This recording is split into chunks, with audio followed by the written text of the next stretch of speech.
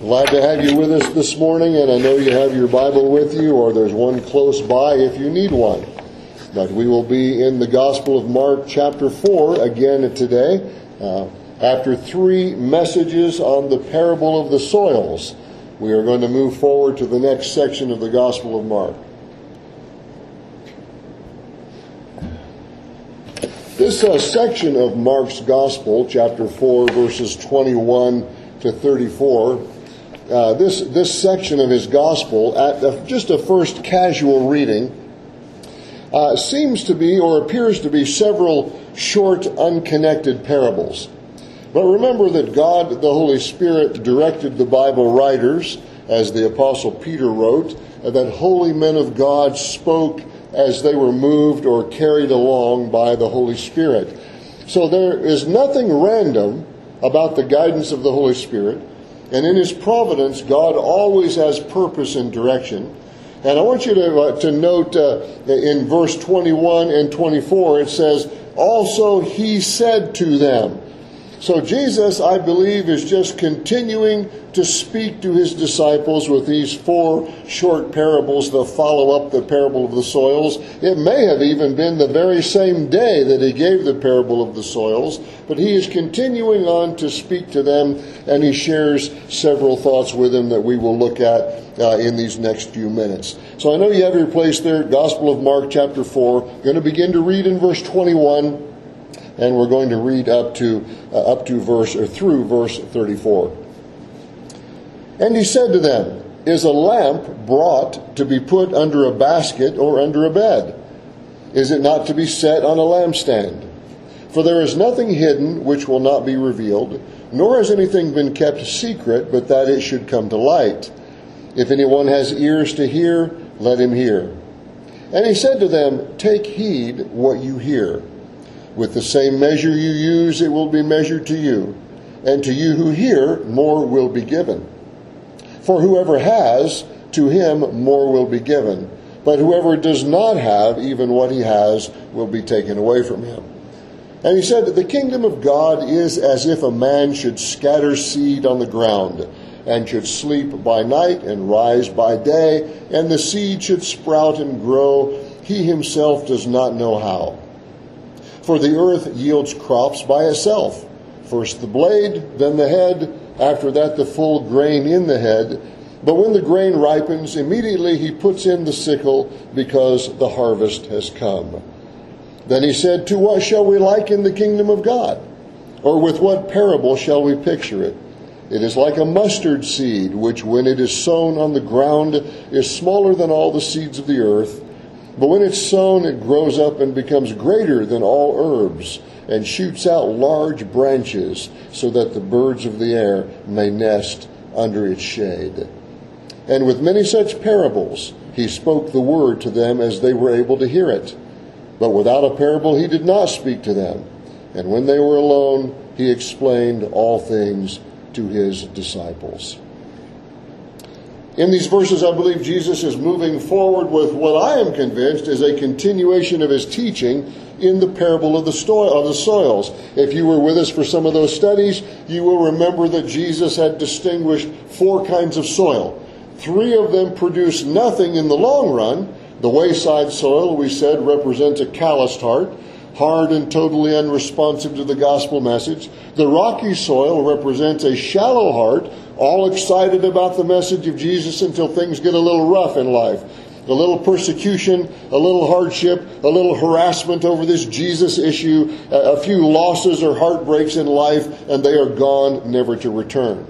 The thorn-infested soil represents a divided heart, a double-minded heart. This is the person who wants salvation. They want Christ. They want the kingdom of God. They want forgiveness. They want heaven. But they also want the things of the world. They want riches. They want all the pleasures of the world and all the things of the world. This person wants to serve God and money, which, of course, Jesus said in the Sermon on the Mount is impossible to do. The cares of the world, the deceitfulness of riches, and the desire for other things choke out the seed of the word, Jesus says, and this supposed follower of Jesus ends up amounting to nothing for the Lord.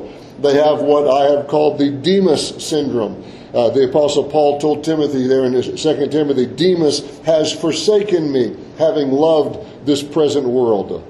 Now, I did not mention it in our last study for the sake of time, but there is some disagreement among Bible students as to whether this person, the thorny ground person, whether that person actually knows the Lord or not. Some will say that this person is a born-again person who has gotten sidetracked or drifted away from their initial commitment. They may use the old-fashioned term backslide to describe them and say that the cares of the world have gotten to them, the stresses of their job, the struggles of life have worn them down, they have drifted away from the Lord, they've grown cold in their commitment, and they've become unstable in their walk with the Lord. And to support that, they point to the last phrase in verse 19 that says they become unfruitful, indicating that they may have produced fruit at one time before the cares of the world choked them out. They are actually in Christ, some people believe, but are backslidden, as folks from earlier generations might describe them. Others say that if the cares of the world and the deceitfulness of riches choke them out, then they were never really saved in the first place. And they point to the terms that were used, the cares, meaning the anxieties of the world. They're deceived by financial desires, and they have these desires, these cravings, these compulsions that are turning them away from the Lord. And they point to the verbs used. They talk about entering in and choking out and becoming. And they correctly mention that all those are present tense verbs indicating continued action. So they say this person is not just in this season of life where they get sidetracked for a couple of months.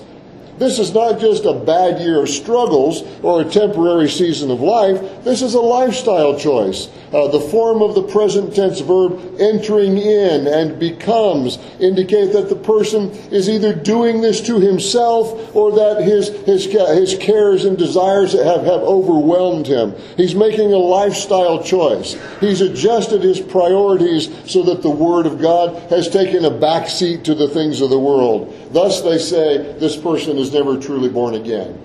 And so on that discussion goes. Is the thorny ground person truly saved? Are they truly not? Are they just backslidden? Or have they really rejected Christ? Well, just by way of a few thoughts here, listen, true believers do struggle. Everybody knows that. We stumble, we fall, we blow it. King David and the Apostle Peter are prime examples of that.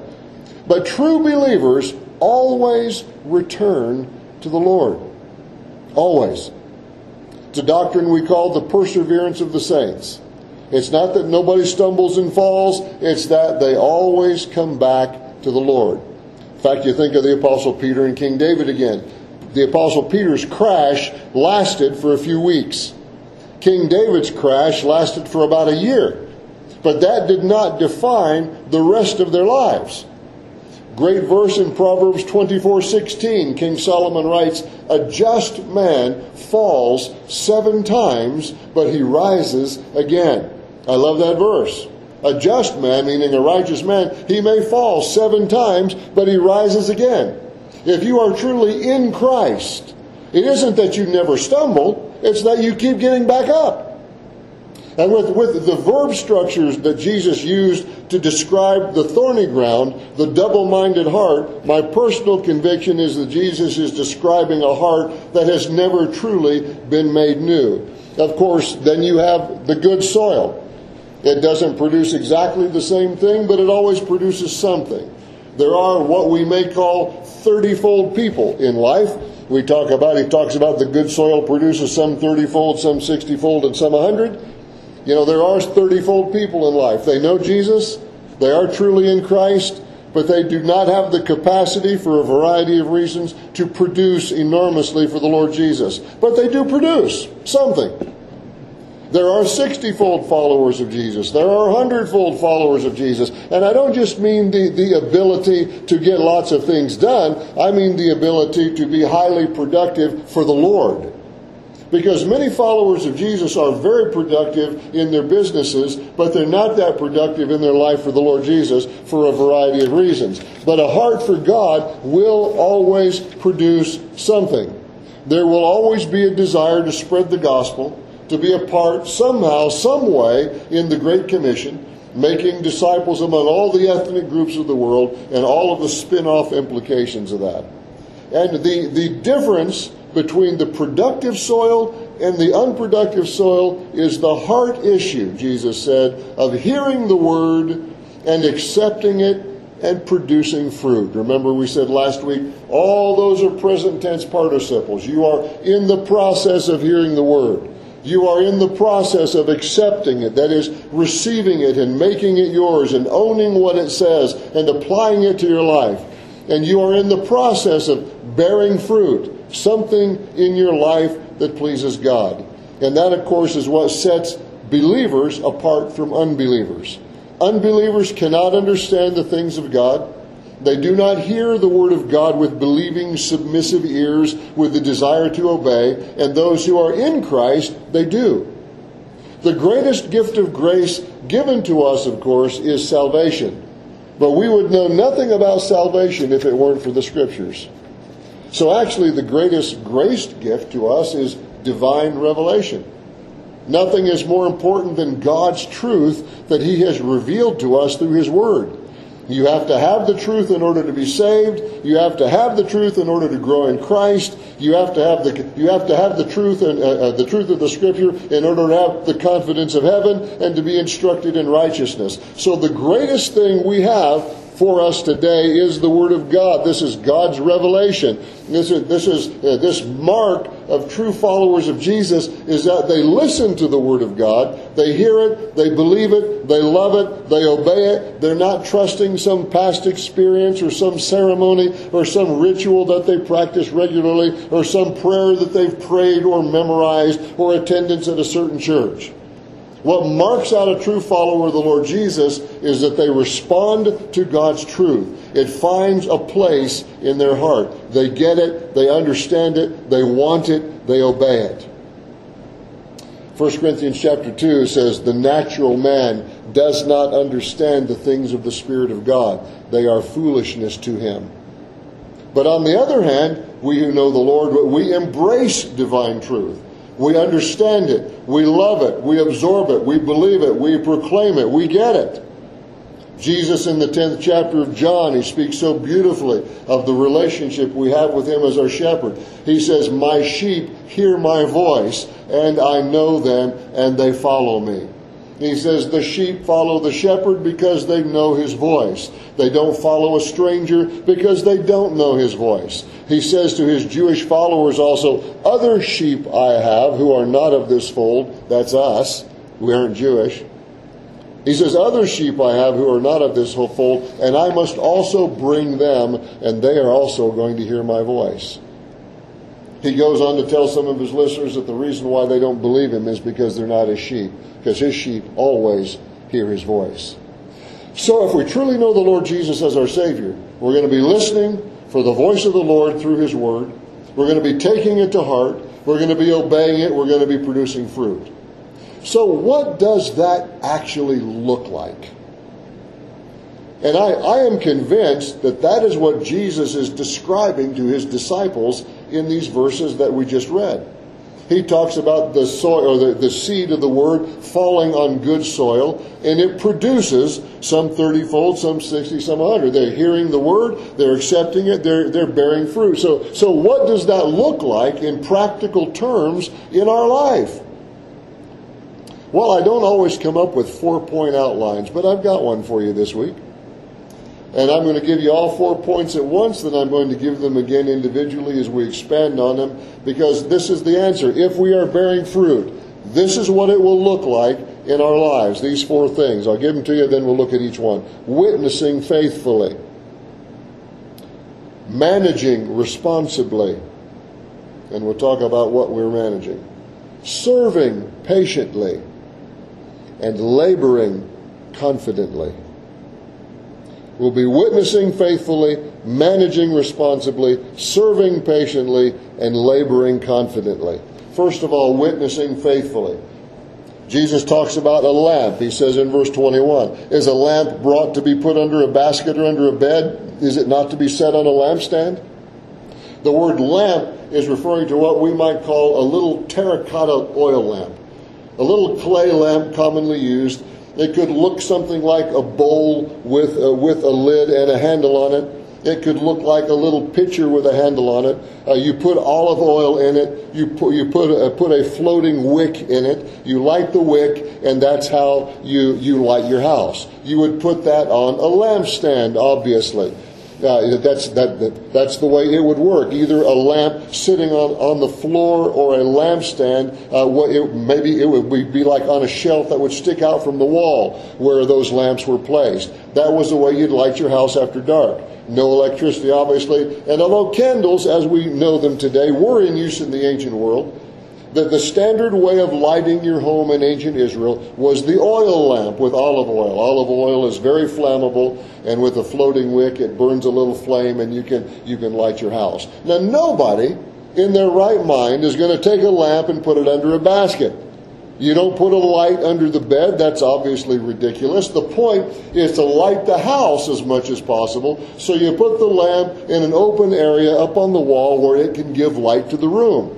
The idea Jesus is putting forth is this: if you have the light, then the light is supposed to shine. The light is supposed to be seen. And so if we have been given the light, we need to let the light shine. You need to put it on a lampstand. The Jewish folks in Jesus' day were very familiar with the Old Testament. They would know the book of Psalms quite well. They would undoubtedly know that a lamp and a light is an Old Testament word picture for God's Word. Some of you know the verse, maybe memorized it when you were young. Psalm 119, 105. Your Word is a lamp to my feet and a light to my path. Solomon wrote in Proverbs chapter 6, verses 20 to 23, he said, my son, keep your father's command. Do not forsake the law of your mother. Bind them continually upon your heart. Tie them around your neck. When you roam, they will lead you. When you sleep, they will keep you. When you are awake, they will speak with you. For he says, for the commandment is a lamp, and the law is a light. You see, God has opened our eyes to see the truth. As the Apostle Paul calls it there in 2 Corinthians 4, the light of the gospel of the glory of Christ. God has opened our eyes to see it, so it is our responsibility to shine the light. People should know what we believe. They should know where we stand. Our lives should be a reflection of the truth. And it's not that we're going around preaching to everyone all week, but if we are bearing fruit, we will be faithful to speak for the Lord Jesus on a regular basis. We will be witnessing faithfully. Verse 22, very interesting verse. For there is nothing hidden which will not be revealed, nor has anything been kept secret, but that it should come to light. If anyone has ears, let him hear. Remember, Jesus had said to his disciples that it had been given unto them to know the mysteries of the kingdom of God, but the unbelievers would only be given parables. But now Jesus says to his disciples, everything that I am currently hiding from unbelieving people is going to one day be revealed. And all that has been kept secret is going to come to light. Very interesting statement with lots of implications for us. Nothing is hidden forever. It's going to be revealed. Nor will anything be kept secret forever, Jesus says. It's going to eventually come to light. You know, people hide things because there's a certain time that they need to be revealed. If you have children or grandchildren around during the holidays, you're doing exactly that. If their birthday is coming, you may be doing that right now. You're hiding the gifts somewhere so that you can bring them out at the right time. At Christmas morning, the birthday dinner, or whatever. And depending on how sneaky the kids are or how observant the kids are, you probably get pretty creative about it because you don't want them to find the gift until the right time. And Jesus says, I've been hiding the truth from people for many months early in my ministry. Remember, he told the people he healed, don't say anything. He told the demons, be quiet, stop saying who I am, even though they knew exactly who he was. He told the disciples, I'm going to speak to them in parables because they are rejecting me. I don't want them to understand what I'm saying because they have rejected me. I'm just going to talk to them in parables. But he also says here to his disciples, there's coming a time when it's all going to come to light. There's going to be a time when things open up and the truth about Jesus is going to be revealed to everybody. We know from New Testament history that after Jesus' death and resurrection, After the coming of the power of the Holy Spirit, the truth about Jesus was going to be proclaimed from the housetops. The gospel message began to be spread around the world. It continues to spread to this day. Jesus says again, if you've got ears to hear, then hear it. He said the day for the revelation of the truth about Jesus is coming, and the disciples were going to be the ones who are doing the revealing. You see, if we are hearing the word and accepting it and bearing fruit, we will be witnessing faithfully. If we have the seed, you throw it out there. If we have the light, we shine it. The light is to be shining, not hidden. The seed is to be sown, not stored. So we witness faithfully. Secondly, we manage responsibly. Now I know you're thinking, manage what? Well, we manage our opportunities. Jesus offers another interesting statement there at the beginning of verse 24. He says, take heed what you hear. It's an interesting expression in the Greek text. It's only 3 words, actually. And what it literally means in the Greek text, if we were just going to translate each word exactly as it means, it would read like this. Be seeing what you're hearing. Think about that for a second. Be seeing what you're hearing, which is why we have there take heed or watch out what you listen to. Be on guard what you're listening to, Jesus says, because it's going to influence the way that you manage your opportunities for the Lord Jesus. Jesus is still using agricultural word pictures. He says the way you sow the seed, the amount of the seed that you sow, it's going to determine what the return is. He said the measure that you use, it will be measured to you. To you who hear, more will be given. You hear with the idea of doing it. More will be given. Whoever has to him, more will be given. You're probably all aware of the Galatians 6 passage where the Apostle Paul writes, whatever a man sows, that will he also reap. He says, if you sow to the flesh, you reap corruption. If you sow to the Spirit, you reap life with an everlasting quality. In its context, I believe that statement does not appear to me to be a salvation passage. It appears to me to be a Christian living passage. So, whereas the Apostle Paul is saying there in Galatians 6, however you live your life for the Lord Jesus, it comes back to you. Your efforts for the Lord Jesus come back to bless you. And they not only come back to bless you, they bless you abundantly. It comes back more than you sowed. That's what Jesus is saying. Be careful what you're listening to, because it's going to tell you how it's going to train you as to how you measure your responsibilities. And with the measure you use as you're sowing the seed, then he said that's what you're going to get back. And if you sow more seed, if you're hearing the word of God and you're sowing the seed, more is going to come to you. And whoever has more seed coming to him, I'm going to give him more opportunities.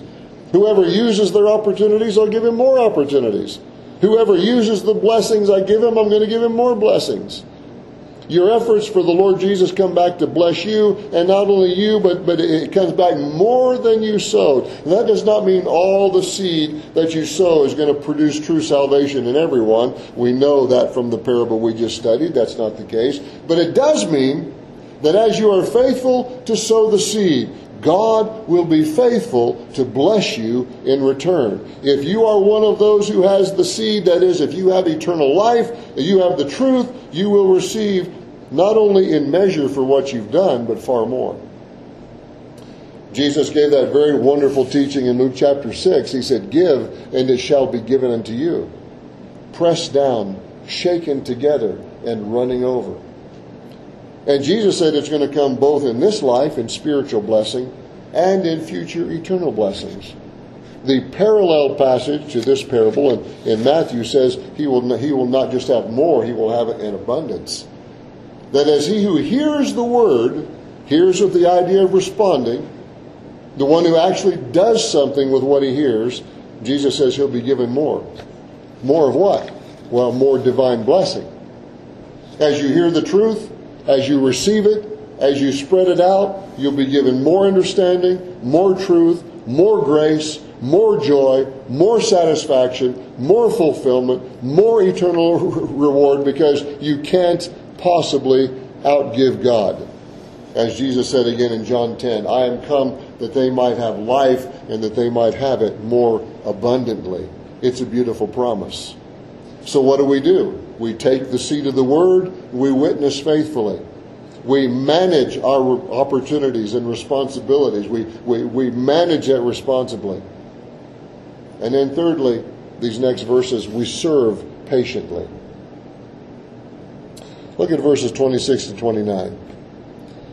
He said, the kingdom of God is as if a man should scatter seed on the ground and should sleep by night and rise by day, and the seed should sprout and grow. He himself does not know how. For the earth yields crops by itself, first the blade, then the head, after that the full grain in the head. But when the grain ripens, immediately he puts in the sickle, because the harvest has come. A very simple, obvious teaching, but quite fascinating. A farmer sows the seed, then he goes about the routines of farm life. He goes to bed. He gets up in the morning. He does his chores. He comes home. He has supper. He goes to bed. He does this over and over and over and over and over again. He checks the crop on a regular basis. Maybe comes in at supper one night. Hey, honey, the grain's sprouting. It's growing. It's getting taller. The heads are appearing. Pretty soon it's time to harvest. And Jesus says, as the person who sowed the seed might look and say, how does this happen? He doesn't really know. He knows it happens because he sees it. But he can't explain how it happens or why it works that way. He just knows that if he sows the seed, he will eventually get a harvest. So the sower of the seed is to serve patiently, because he knows that somehow, some way, someday, there's going to be a harvest. He doesn't know how it's going to happen. He doesn't know what's going to take place, but he knows that sooner or later there will be a harvest. We think about that quite often regarding our children's ministries. How many kids have come through the doors here and have come through and sat right here in these seats, and they've heard the gospel message, and they've sung songs. And there's someone very interesting. Someone posted on Facebook, somebody who's, I think they're about 31 now. They came to Summer Bible Club many times, and to Awana when they were young. And one of their kids was here this last week for Bible Club, and she posted on Facebook, my kid came home singing all the songs that I sang when I was a kid. That's why we sing, there's only one way God said to get to heaven. Jesus is the only way. Every single day. I'm going to sing it so often that they can't forget it if they try. And apparently it worked for her. 20 years later, oh man, I remember that song. Wow, it's great. How is that seed going to grow? I don't know. What's going to happen to that seed? I have no idea. That's what Jesus says here. The farmer, he puts the seed out. It starts to grow. He doesn't know how. He doesn't know how it's happening. He just knows that it's happening. And pretty soon, there's a harvest. So the sower of the seed, I know some of you, you've been witnessing to some of your friends and some of your family, some of your relatives for years. Just keep sowing the seed patiently. Keep serving patiently. Somehow, some way, someday, there will be a harvest. Wonderful song, for it's an old hymn. We haven't sung it in a long time, but it's a great song. And when I kind of grew up singing it, I know not why God's wondrous grace to me He has made known, nor why unworthy Christ in love redeemed me for His own. But I know whom I have believed, and am persuaded He is able to keep that which I've committed unto Him against that day. I know not how this saving faith to me He did impart, nor how believing in His word wrought peace within my heart. I know not how the Spirit moves, convicting us of sin, revealing Jesus through His word, creating faith in Him. I know not what of good or ill may be reserved for me, of weary days or golden days before His face I see. I know not when my Lord may come at night or noonday fair, nor if I'll walk the vale with Him or meet Him in the air. But I know whom I have believed, and am persuaded He is able to keep that which I've committed unto Him against that day. The chorus taken straight out of 2 Timothy chapter 1.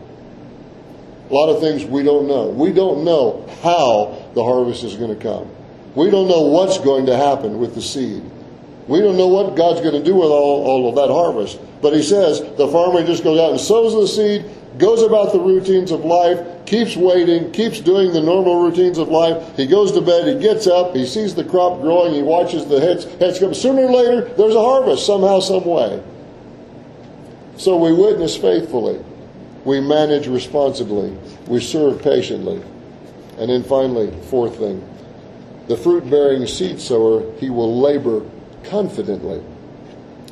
Not only will there be a harvest, but the grace of God will produce amazing blessings. And it won't just be spiritual blessings for those who believe. It will also result in earthly benefits for those societies where the gospel goes. Read this little short thing here. Verse 30. Then he said, to what shall we liken the kingdom of God? Or with what parable shall we picture it? It's like a mustard seed, which when it is sown on the ground is smaller than all the seeds on earth. But when it is sown, it grows up and becomes greater than all herbs and shoots out large branches so that the birds of the air may nest under its shade. I'm sure the disciples were thinking, okay, Lord, I'm with you in all this. I know by God's grace, we're good soil. We're hearing the word. We're responding to it. We're growing. We're with you. We're going to witness faithfully. We're going to manage our opportunities responsibly. We're going to serve you patiently. But you know, Lord, hardly anybody is believing. Where's this thing going? It looks so small. It looks so fragile. I mean, there's just a couple hundred of us hanging around here following you, and all these thousands of people that come and hear you preaching, and nothing happens. So Lord, where's all this going? Jesus says, listen, guys, the kingdom of God is like a little mustard seed. It's not the smallest seed on the planet. It's the smallest seed that farmers plant, is what he said. It's smaller than all your farming seeds on the earth. Yet he said it grows up and it becomes larger than all of the other garden plants, and it forms large branches, and the birds of the air nest in its shade. Now all of his listeners, they would understand that. He said the kingdom of God is going to start out like a little mustard seed, and it's going to turn into a gigantic mustard tree. There was nothing that they planted that started out that small and became that large. A mustard bush, as you might call it, can be up to 15 feet high and 6 feet in diameter. It's just a massive thing to come out of a little tiny seed, something about the size of a grain of sand. And here's what I think our Lord is saying to them, quite obvious to us. In fact, he doesn't give them even an explanation. But he says to them, these small beginnings, fellows, do not even begin to give you any indication of where all this is going. This is going to be massive. This is going to be way out of proportion compared to the size of its beginning. You see, this is a prophecy of the growth of the gospel and the church of Jesus Christ. And notice the reference to the birds nesting in its shade. The word picture right out of Ezekiel chapter 17. It is a messianic prophecy, a prophecy of the coming Messiah, that says that under the rule of the Messiah, nations are going to come to salvation. And the nations in Ezekiel 17 are pictured as birds coming to lodge in the tree of blessing. So the birds in that particular story represent all of the nations. Jesus says his ministry is going to expand. Not only will Israel be part of this coming kingdom, but the nations of the world are going to be part of it as well. You have a very similar use of that same word picture in the book of Daniel in chapter 4. Nebuchadnezzar is viewing his kingdom. He has this vision of his kingdom, and he talks about the birds that are in his tree. That is, all the people and nations that were under his rule. It's really quite a prophecy Jesus gives here. He's telling this little handful of disciples that all of the nations of the world are going to be brought into this gospel message. And of course, if we go to Revelation chapter 7, the Bible verse for our Bible club this week, we see that gathered around the throne of God in heaven are people from every tongue, every tribe, every nation, every people. It's really quite stunning when you think that Jesus and a little handful of disciples started all this 2,000 years ago. And it's not just spiritual blessings for those who believe. It also results in earthly benefits for all those societies where the gospel grows. As this huge seed or this huge kingdom of God, he says, becomes like this gigantic mustard bush and all the birds flock into it. It's also going to result in these earthly benefits, I say, for the societies where the gospel goes. You know, sociologists say that the continent of Africa was lifted out of total darkness. In fact, back in the 1800s, they called it the dark continent. They say it was lifted out of total darkness because the literacy rate skyrocketed in the late 1800s and the early 1900s. You know why the literacy rate skyrocketed? Because Bible-believing missionaries carried the gospel to Africa, reduced their languages to writing, then translated the Bible into those languages and taught them to read so they could read their Bible. Interesting. Even the unbelieving birds are nesting in the branches of the gospel tree. Did you know that Sebastian Kresge, over 100 years ago, was a Bible-believing follower of Jesus Christ, and he faithfully attended the North Methodist Church in Detroit? And you might say, no, because I have no idea who you're talking about. Some of you old-timers might remember Kresge department stores, which in the 1960s became what everybody knows as Kmart. Sebastian Kresge, who started that whole organization, Bible-believing follower of Jesus. James Cash Penney, that we know as J.C. Penney, became a follower of the Lord Jesus Christ. God blessed his business abundantly during his lifetime. Henry Heinz of Heinz Ketchup and all the other Heinz conglomerate today in 1869 began selling vegetables to local stores, and his company became the food giant it is today. Henry Heinz once said, make all you can honestly, save all you can carefully, give all you can wisely. Mr. Heinz was a faithful follower of Jesus and a member of Grace Methodist Church in Sharpsburg, Pennsylvania, 120 years ago. Robert Kraft began selling cheese in 1903. His company became Kraft Foods. He was a faithful member of North Shore Baptist Church in Chicago. He once said, the only investment I ever made that has paid consistently increasing dividends is the money I have given to the Lord. All of these men and many more gave tens of millions of dollars to the Lord's work during their lifetimes as God blessed their businesses.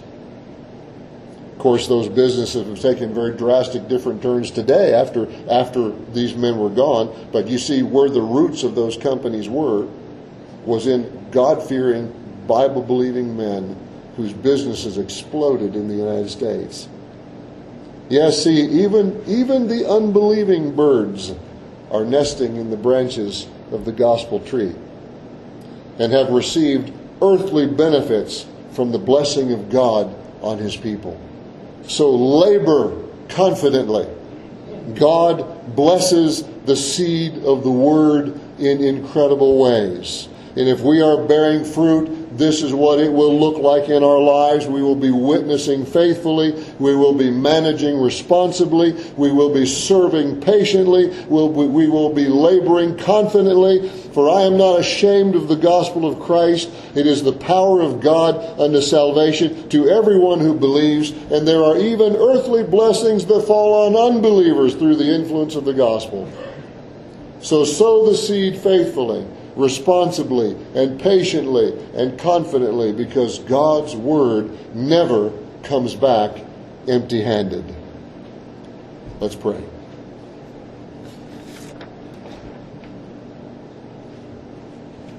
Father, thank you for these great promises.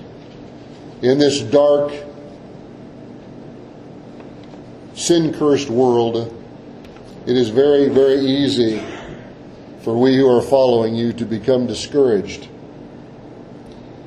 We wonder where all the seed sowing is going to go, how it's all going to wind up, where the kingdom is going to head. Are the people we're witnessing to ever going to believe? Are the things we're doing for Christ ever going to amount to anything? Lord, we all struggle with those thoughts. Lord, help us to be encouraged with this today. Your word never comes back empty-handed.